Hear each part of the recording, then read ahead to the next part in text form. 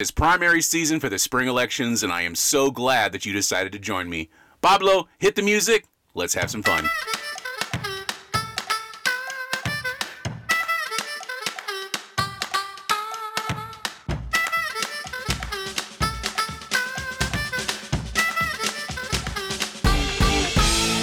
Mike is Always Right podcast. I am your host, Mike. I am so excited to have you here today. This is going to be a pretty cool time for me because this is the second time I'm going to be able to interview Justice Dan Kelly. Now, we may or may not have a special guest joining us. We'll see when we get there. Just hold your wad there, fella. But before we get to that interview, I kind of wanted to share some thoughts. We realized and saw the train wreck that was the State of the Union address. And really what that did for me was it solidified more in my mind that all politics are local. And when you looked at the president up there blabbering on about what he was blabbering on about, you look at the first lady and the first mister making out in the second row there, it was just so entirely bizarre. And just the amount of vitriol, really on both sides, that came out. It was funny to me on social media the morning after, my friends on the right, my friends that, watch and follow the political junkies. Well, he said this wrong and he said this wrong and he's lying. He's lying. Really, guys, what did you expect him to go up there and say? The state of our union is actually pretty weak. People are dying of fentanyl, our borders are overrun, gas has gone up, inflation's at 8%, we're just not doing really... What did you really expect him to go up there and say, right? I mean, the spin that they put on the State of the Union address really could have changed the atmospheric pressure and the spin on our globe, right? I mean, there was so much spin there trying to highlight things that, the president wanted to do. And so, to have people on the right mock it, I think is funny because it's like, what do you expect? What was the guy really going to go up there and say? Have people on the left applaud it? I think it's absolutely crazy, but it really reaffirmed my thought process that we do not need to look at D's, R's, I's. We need to look at people. We need to look at people. We need to hold up their record, especially if they're running for a particular office. And we need to say, does this person line up with my morals and values? Does this person line up with my ideals? Is this person fiscally conservative? Is this person very liberal? And we'll get into some different definitions when we talk to Justice Kelly today, and I'm pretty excited about that. But really, it was a driving force for me. Watching the State of the Union was a driving force for me. And it kind of had me beg the question, like, do we really need this anymore? Honestly, do we need a State of the Union address every year, which for the left and for the right is nothing but anywhere from a 60, 90 to 120 minute political speech?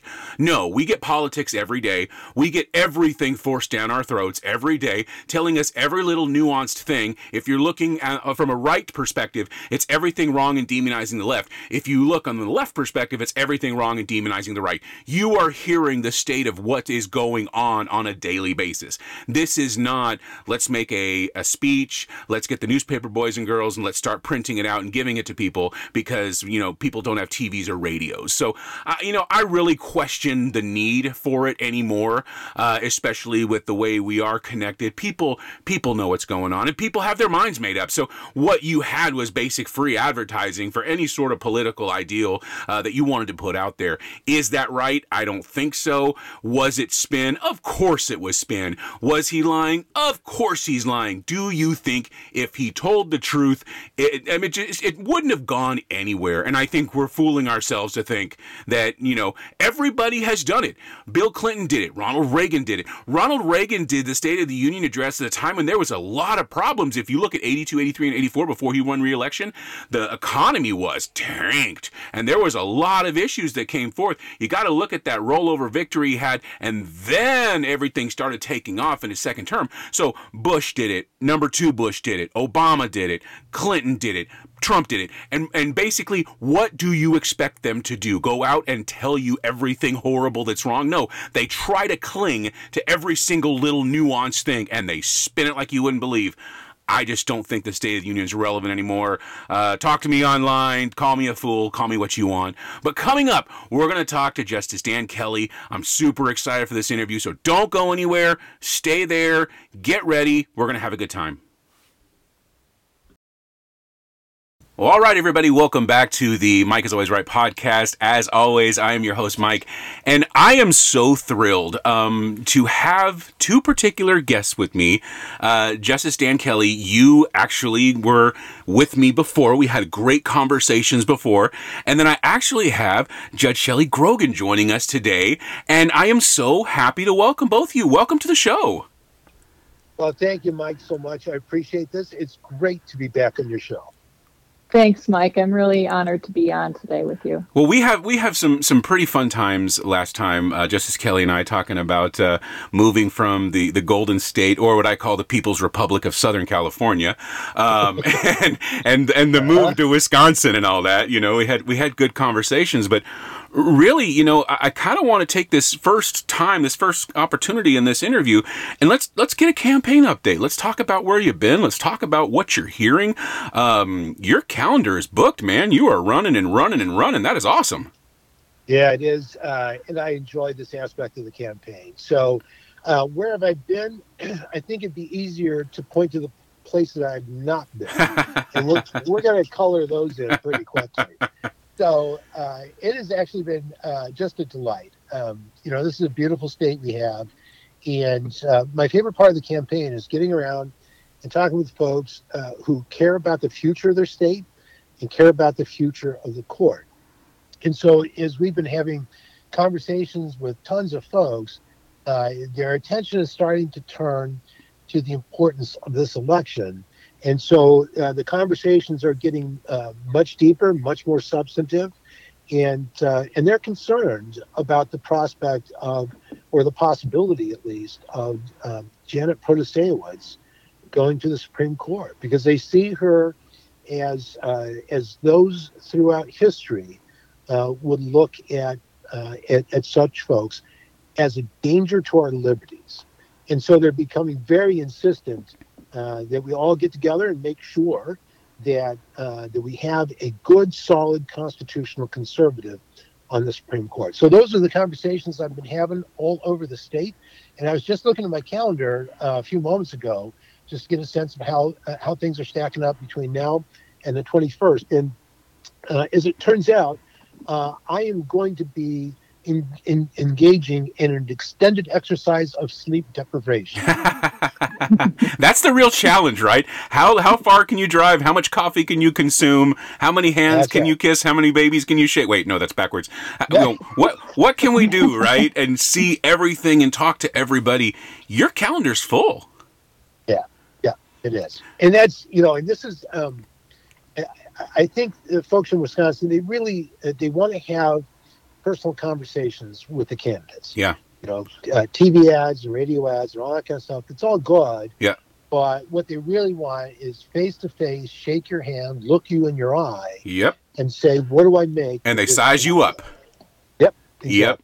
And that's one of the things that I can say this. You know, we were talking before about as many places I've been and places I've lived and you know, traveling around like a traveling gypsy. That's one of the things that I think I really like about this particular state and the people of Wisconsin. They're very genuine. I would say they're probably some of the most open-minded, meaning I want to meet you and give you the opportunity to, you know, tell me what you're going to do. Look me in the face, and I think that is very, very unique opportunity that, you know, like you were saying, hey, if I had nothing on my calendar, this would be problematic. People want to meet their candidates. People want to size you up, and that's awesome. So let me pivot real quick. I want to pivot to you, Judge Grogan. I want to kind of pivot to you because you made an endorsement in this race and you're putting your name out there saying, hey, this is a person that I endorse. This is a person that can do a good job, has done the job. How important is it that we get someone like Justice Kelly on the Supreme Court, in your opinion? Well, it's critical. And for me, the endorsement of Justice Dan Kelly was very easy. I think it was he's the only choice that can do the job. We know he did it exceptionally well for 4 years. He was the deciding vote in lifting the Evers unconstitutional lockdown order during COVID. He helped open up our churches, our schools, our state, our businesses. So next time the government tries to tell me that I can't leave my house or go to church. I want Dan Kelly back on the court. I had the honor of working with him for 4 years when I was working at the Wisconsin Supreme Court. I worked with Justice Rebecca Bradley, and Justice Dan Kelly was right next door. So I know his commitment to the Constitution and to individual liberties. I saw him and his work ethic and how hard he worked to make sure to adhere to the rule of law. And I worked with him together writing opinions. And he has 4 years of writing Supreme Court opinions, and you can look at any single one of those opinions and know he's the best choice for the people, for the state. Well, and I think to your point, you're saying, listen, I didn't spend any sleepless nights. This wasn't a nail biter for me. This was a no-brainer, right? I mean, you stack up what has been done, and this is the way we go. An endorsement is very, very important, and to put your name out there is very, very important. Let me ask you this: when you look at what we're facing, when we look at, it seems like we're only one emergency away from these liberties, and Justice Kelly, please feel free to jump in on this one. It seems like we're only one emergency order away from not going to church, not going to, our works, our place of business for the next thing, right? How important is it that we get this right? It's absolutely critical. Whenever we come up near an election, it's habitual for someone to say, this is the most important election in our life. Oh, we've heard that every year, right? Yeah, and I try to stay away from that. And I think that the way to look at this election is in the consequences. And I think this is an election like no other. And the reason I say that is because one of my primary opponents, Janet Protasiewicz, the Milwaukee County Circuit Court judge, is advocating an idea of the court that is so fundamentally at odds with not only our constitutional structure, but with basic ideas of honesty. So, I don't know if you caught this, but a few weeks ago, she was on a show in Madison, and they were talking about the scales of justice, right? So we sometimes talk about the work of the court metaphorically as holding the scales of justice. And the role of the court is to hold them straight, true, and even. Balanced. And not allow anything to affect them other than the facts and the law. Yep. So that's, it's the impartiality of the judge or the justice. So Janet was asked about this, and she said, well, in the vast bulk of cases, I won't put my thumb on the scale. Oh, how benevolent. Wait a minute. Yeah. Was that meant to reassure us? Yeah. Because that's not comforting. Yeah. I mean, it sounds like a commitment to put her thumb on the scale. And she went immediately on to talk about her personal values and what she wants to see the court accomplish. And the whole message was that she will set aside our law, she will set aside our Constitution, and she will decide cases according to her personal value. She will put her thumb on the scale in deciding the cases. And so this makes this race like no other, because that was essentially a promise, and this sounds a little oxymoronic, but a promise to be dishonest. Yeah. And dishonest in a form that has been universally condemned for thousands of years. I mean, the scales have been the metaphor of justice forever, both in the administration of law and in commerce and everywhere. The accuracy and honesty of the scales is absolutely imperative. And so it has become a byword that someone is a cheat and dishonest if they put their thumb on the scale. But that's what Janet is promising for the state of Wisconsin. Well, and that's what I thought was interesting, because I actually read, about that, and it cited all the things that she said. And what I got, okay, now I'm always right, okay, but I'm also just an average Joe, okay? I have a job, I have a family. What it looked like to me is almost like she was saying, Jan, well, if it's just something normal or run of the mill, yeah, we'll do what we got to do. But if it's something I'm passionate about, or if it's something I believe in, then, and you and I had talked a lot the last time we talked about, that judicial activism, right? Yeah. That seems to have been working its way into our court system. Now we're talking probably 30, maybe 40 plus years where, to your point, hey, the scales were a metaphor that we held fast to. And now it seems like there are people that are completely comfortable with putting a little thumb on it and moving those scales in their particular political favor. That's right. And think about what that would look like in practice. So if Janet were sitting on the Supreme Court hands down an opinion, the first question in everyone's mind will be, hang on a second, is this one of the cases in which you said you would cheat? Is this one of the cases in which you said you would be dishonest in using the authority of the court? Or is this the one where you decided to follow the law? Is this one of the cases that you set yourself above the law and set aside our Constitution and our statutes and our common law? Or is this the one you did actually with the actual authority of the court? I mean, what a disaster that would be for people's confidence in the work of the court if the first thing they had to ask every single time was, well, did you cheat in this one? Yeah, and that's that when you look at a couple of different things historically throughout different societies and different civilizations, when the people lose faith in either their legislators that are governing bodies, or they lose faith in the justice system as it's presented to them, when they lose faith and hope in those things to be true and honest, you are setting yourself up for a complete collapse of society. Yeah, that's right. And that's very unfortunate, because I think it's a good sounding thing, right? Especially if you're maybe a little bit younger and you're trying to figure out what is going on in the world. Well, yeah, that sounds good. We want to make sure things go right. Well, what is the definition of right, and who is the one mediating what it is? We just want the Constitution. We just want to make sure we're doing the things that hold up to what the Constitution says. So let me ask you this, Shelley. I want to bring you back in here, because something you said had kind of intrigued me a little bit. You talked about how hard Justice Kelly works, and he puts in the time, he puts in the effort.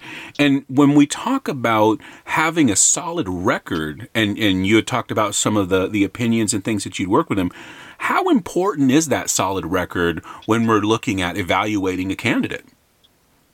Well, it's very important, Mike. Dan Kelly is the only proven constitutional conservative in the race. The other three candidates are trial court judges who have never done appellate work.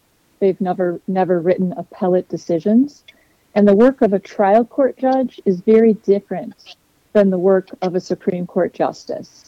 And that's really important for people to understand, because we really have never had a better candidate for Supreme Court justice before than we do right now with Justice Daniel Kelly.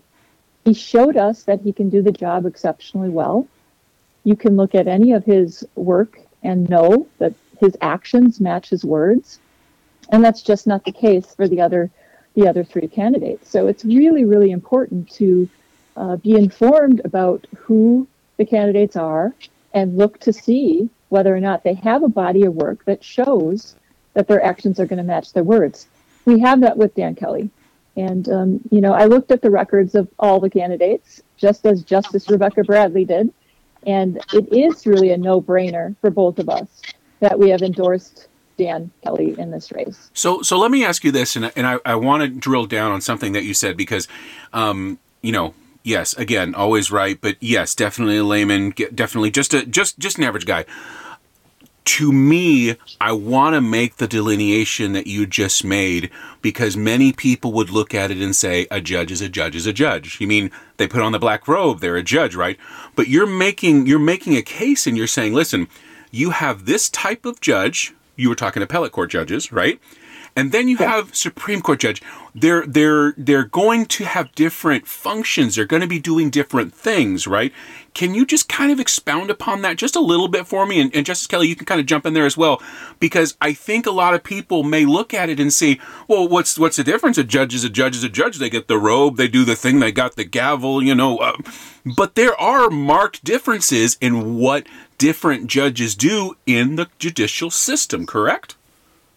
Absolutely correct. The trial court judges are presiding over trials. So they are managing, the juries, they're deciding motions, they're making sure that the trials proceed, from start to finish, and the juries render the verdicts.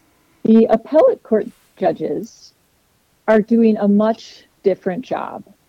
There are no trials in the Supreme Court. There's no defendants that you have to interact with. You are reviewing written materials, the law, and interpreting complex legal issues. And you sit in your office by yourself with your computer, the Constitution and the statute books, and you do not have to interact with other people like the trial court judges do. And the Supreme Court justices must decide the case based solely on the law. You see the trial court judges, they're interacting with people, they show sympathy and emotion. We don't want a Supreme Court justice to decide a case based on sympathy and emotion. We want a Supreme Court justice to decide the cases based on the law. And I was in the Court of Appeals for over 20 years with other judges before I moved to the Supreme Court with Justice Rebecca Bradley. I thought being in the Court of Appeals for 20 plus years that I had learned everything that I needed that I could possibly know in the appellate courts. And when I got to the Supreme Court, my eyes were open wide. This is a whole different ballgame, huh? This is a whole different ballgame. That's from the Court of Appeals to the Supreme Court. Yeah. Where the trial courts are the first level below even the Court of Appeals. So a trial court judge who has no appellate experience, is going to struggle a little bit to learn a Supreme Court justice job. And there is no training. Yeah. When you get elected to be a Supreme Court justice. We need somebody prepared day one. Yes. Well, and I think it's interesting, yes. Judge Kelly, when she was saying that, it's you and you're alone, and for some reason, one is the loneliest number. One is the loneliest number. But you're right. It's you. It's the brief that you're looking at, the case that you're reviewing, and you're holding it up to the Constitution. What is this? What is that? And so I appreciate that breakdown, right? Because again, people would say a judge is a judge is a judge. That's what we basically understand, right? We know, a lot of people will know what the different branches are in legislation, right? Senate, lower assembly or Congress. Yeah. We know what a mayor does or whatnot, but sometimes there's this misunderstanding, right? And so I think that definitely makes a lot of sense in what you do. Yeah. And I think, there's a good friend of mine, when he was right out of law school, clerked for a judge, trial level judge, for whom I have just the most immense respect. And he told me a story once. He told me the story just a couple of years ago, but it was about a day in his life when he's clerking for this trial judge. And my friend is very much a student of the Constitution as well. And an issue had come up in a case that they were addressing. And the judge had asked him to do a little bit of research on the question. And so he went and did the research. He came back to the judge and said, well, look, this is a really complex question, and I'm going to need a whole lot more time to figure this out. And the judge looks at him and says, look, time's a wasting. Load and fire. Load and fire. We'll let the Court of Appeals take care of the real deep research. Load and fire. We got a bunch of cases we got to get through. And that's kind of one of the big differences between trial courts and Supreme Courts. Yeah. is there's a huge volume of cases that trial judges need to take care of. Yep. That's a tough job. Yeah, definitely. It's a different Not job. taking anything away from that. I want to be sure we understand. With the audience specifically, we're not taking anything away from that, but we're saying this is a very unique to what Shelley was saying. You think you knew it. I was working 20 years doing this, and then I got to this level, and it was like the bright lights of Sunday night football. And you're like, whoa, this is all different, right? Yeah. Well, I was, when I was going through the appointment process, I was near the end of the process, and a friend of mine said, are you sure you want to do this? And I said, I think so. What did you have in mind? With an upper inflection? Yeah. And he says, well, you know that if you are appointed, the job of a Supreme Court justice is, as Shelley mentioned, you go into your chambers, and you're there pretty much alone all day long. You're reading briefs, you're researching cases, you're writing opinions. And that's pretty much it. Yeah. And I was listening to that, and I thought, well, that sounds like heaven. This fits me. Yeah, I'm an introvert. I get energy from being alone, and the idea of spending my days with the law in a deep pursuit of how it fits together in a specific case was just immensely attractive to me. And it's just wildly different from what the trial courts do. Now, I wouldn't say necessarily that one is more important than the other, because we need good trial court judges. Yes, and we have seen a lot of horrible trial court judges with low bail, no bail, letting folks out and light sentencing. We've seen that. So yes, there is definitely a need, and there has to be strong trial court judges. Yeah. But they're just, they're entirely different kinds of work. Yeah, definitely. And so, and I think that's an important factor when it comes to a critical race like this one, where the balance of the court is at issue. And the question is whether we're going to have a court that respects our Constitution and the rule of law, or are we going to have a court that spirals out of control with a justice who's already committed to cheating and being dishonest.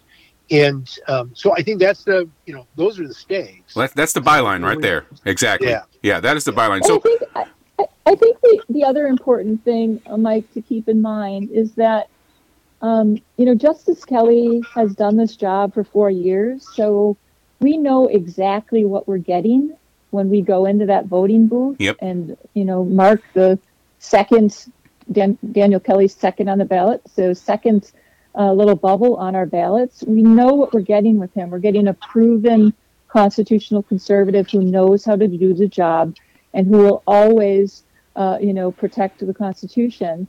We don't know what we're getting that with any of the other candidates who may or may not be good trial court judges. They might be very good at the job they do in the trial court. Yeah. They have not done the job of a justice, and they have not written appellate opinions.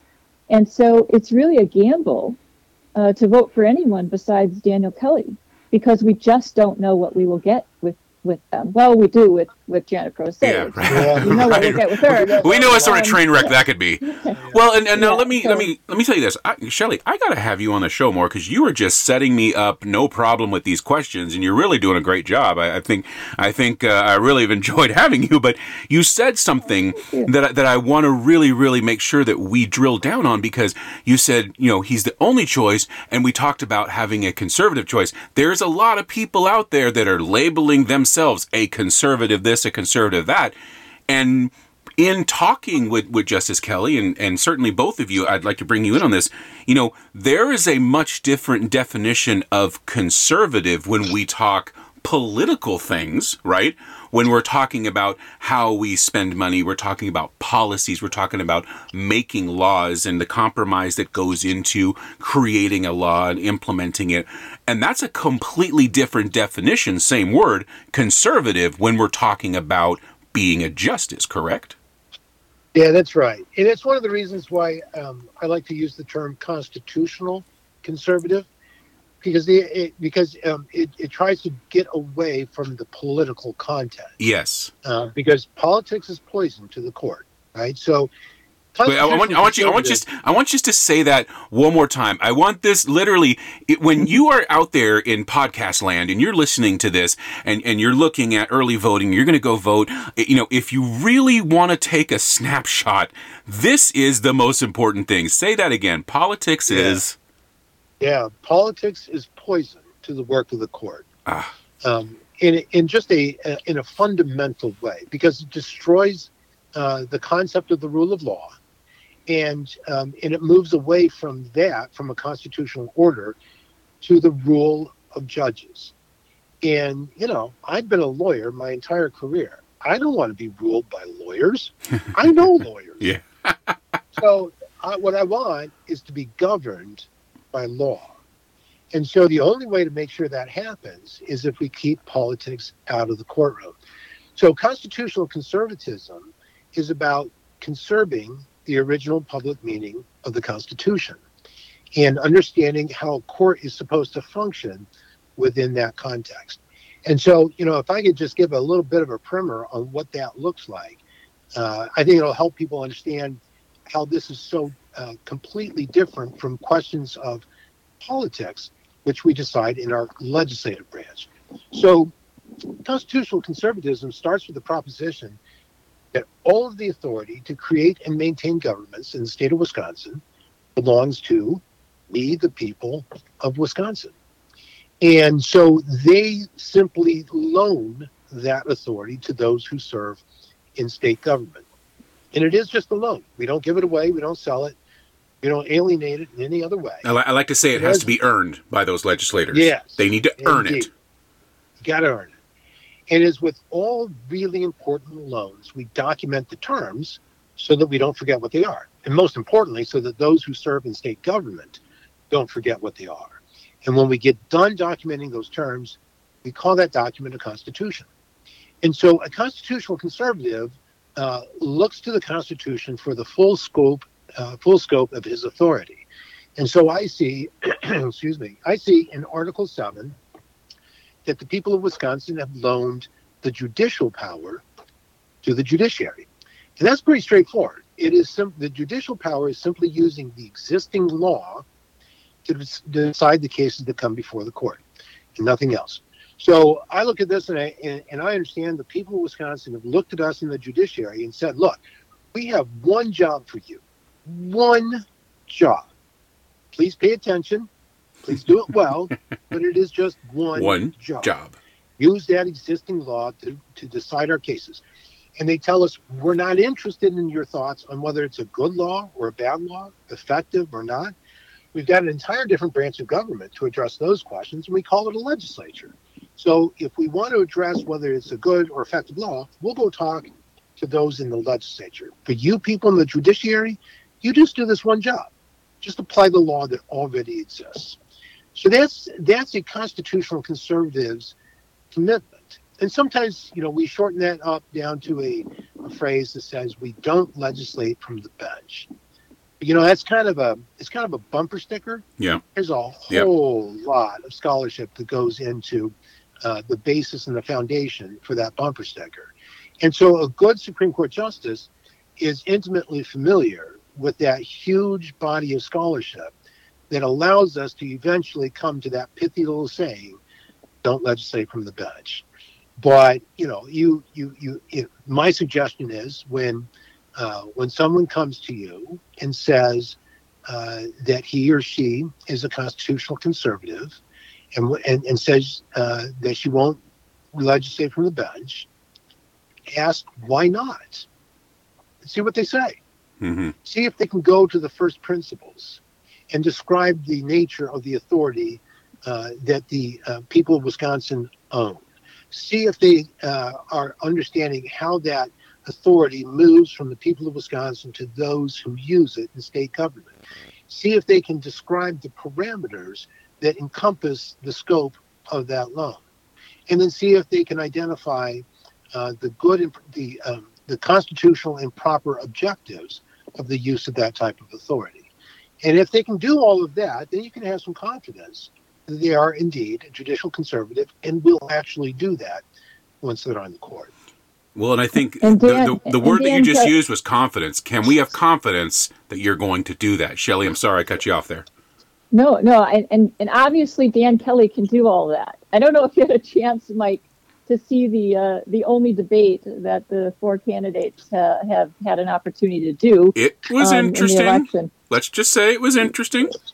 Yeah, Dan Kelly reminded me of Trump's nominee, Amy Coney Barrett, when she was in her Senate hearings and she was answering questions brilliantly. And someone asked her if she had any notes. And she held up yeah. She held up that blank piece of paper and no notes. That was Dan Kelly in the debate. Yeah. The other thing that was really impressive to me in the debate or significant is that they asked a question about the Heller case, which is the 2008 Justice Scalia Second Amendment landmark decision that said we have the individual right to keep and bear arms. None of the candidates knew that case or had read it except for Dan Kelly. You know what's interesting? You know what's interesting is I'll pull a biblical phrase here, which I think is funny. But a biblical phrase says, "Study to show yourself approved," right? And what does that mean? You want a job. You're applying for a job. On your resume, you have these things. But do you really know these things, right? Do you know the length and breadth of the law? Will you take the time to find it instead of making up your own opinion, right? Right. The other thing, that Dan Kelly has that the other candidates don't have is he has a long history of lawyer experience in the civil area of the law. The Supreme Court doesn't just hear criminal cases; they hear civil cases, and civil cases is anything that's not criminal. So, the election integrity cases and administrative law cases and private property rights and business litigation and insurance. He has experience in all of those areas of the law that the other candidates do not.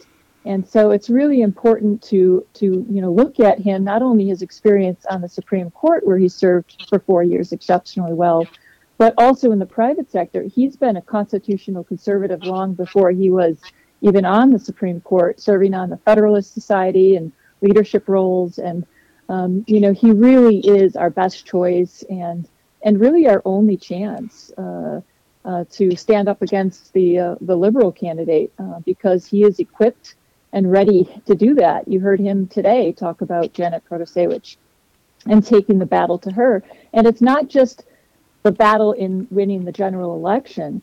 It's a battle for 10 years, battling the liberals on the Supreme Court for 10 years.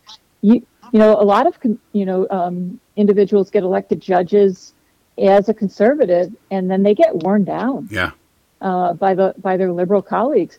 And Dan Kelly will not do that. He showed for 4 years he would not do it. And so we need someone who can stand up and battle the left in this election, but also stand up and battle the left for the 10-year term. Well, and I think we had kind of referenced this very, very slightly when we first had kind of started talking, is politicians love to tell you this is the most important election ever. It's the most important election ever. There's so much on the line, right? Another thing they love to tell you is this will affect your way of life. Way of life is a big, big, big term, right?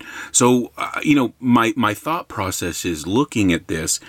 There is a lot at stake here, and especially coming out of this post-pandemic, mistakes that were made and checks and balances. And I always come back to, we're just one fickle emergency from stripping the Bill of Rights away, and to your point, Shelley, that's 10 years. That's 10 years of fighting. That's 10 years of applying the law in a constitutionally conservative manner to make sure that our rights are protected. If there's going to be a choice, I think this may be the only one. What do you think? I 100% agree. Dan Kelly is the only choice if that's what we want, to protect our constitutional rights for 10 years. So let me do this. We're gonna wrap this up. I do so much appreciate having you guys here and talking directly to the voters and I think education, like we said, an educated electorate and a strong electorate, understanding just what we're asking you to do when you go to the polls. So what I'm going to do, Justice Kelly, is I'm just going to shut up. I'm going to get out of the way, and I'm going to let you make your pitch, and I'm going to let you speak directly to the voters, directly to the people that are going to propel you to office, because this is an incredibly complicated job interview for a job you've done before and you really want the opportunity to do again. So talk directly to the voters, make your case. Thank you so much, Mike. I really appreciate that. So you're right. It's a consequential race, and the role of the justice is incredibly complicated. And so let me just give you just a little bit of a look at that. And as you mentioned, coming out of the COVID era, there were a couple of opinions that were significant during that period of time, and I think they're a good illustration of why it's important to have a solid constitutional conservative on the court. And I think it also, and I have to say, before I go any further, Shelley, thank you so much for your most kind words. You are just a treasure. I really appreciate that. And I think that the thing that is going to set each of the candidates apart is the records that they bring to this campaign. And so I look at the COVID era, probably one of the most memorable opinions from that period of time was the case in which we addressed the Safer at Home order. And Mike, I'm sure you'll remember that. That was when Secretary Palm went into her Madison office, sat down at her keyboard, and tapped out a new law. And that new law was entirely the brainchild of an executive branch bureaucrat. Just out of thin air. Held it up. Poof. Yeah, all by herself. Yeah. Made it up. Legislature had never seen it. And it was, she made sure to note in it that if you disobey, you could be criminally prosecuted. And that was the order that shut down the state. Told people they couldn't go to work unless she said so.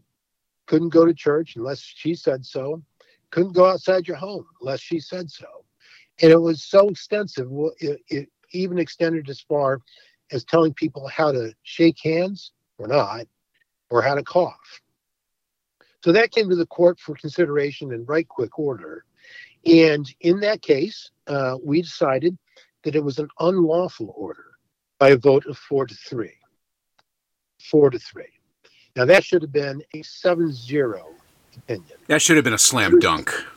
Absolutely. One of the easiest cases that we had. Now, the opinion of the court was that the order was unlawful because it didn't go through the rule promulgation process. And that's true, it didn't, and it was unlawful for that reason. But Justice Rebecca Bradley and I, and along with Judge Shelley Grogan's help at that time, we said that's just scratching the surface of the problem. So we looked at it and we said, Article 4 of our state constitution says the legislative power is vested in the Assembly and the Senate. Doesn't say anything about vesting it in the hands of an executive branch bureaucrat. And so we looked at that order to see if it was simply carrying out a pre-existing public policy or if it was creating public policy. And it was, without question, creating public policy. And that is an authority that the Constitution reserves to the legislature. And so Justice Rebecca Bradley and I both wrote about how that order was unconstitutional because the executive branch reached over and grabbed the legislator's authority. All right, so now I complete my time on the bench, and then the public health officer for Dane County looks at Secretary Palm's order and says, oh, we want some of that in Dane County. And so that gets put into effect at a county level. That goes back to the court for consideration. And once again, the court decides the case on a 4-3 vote. But this time it was the other way around.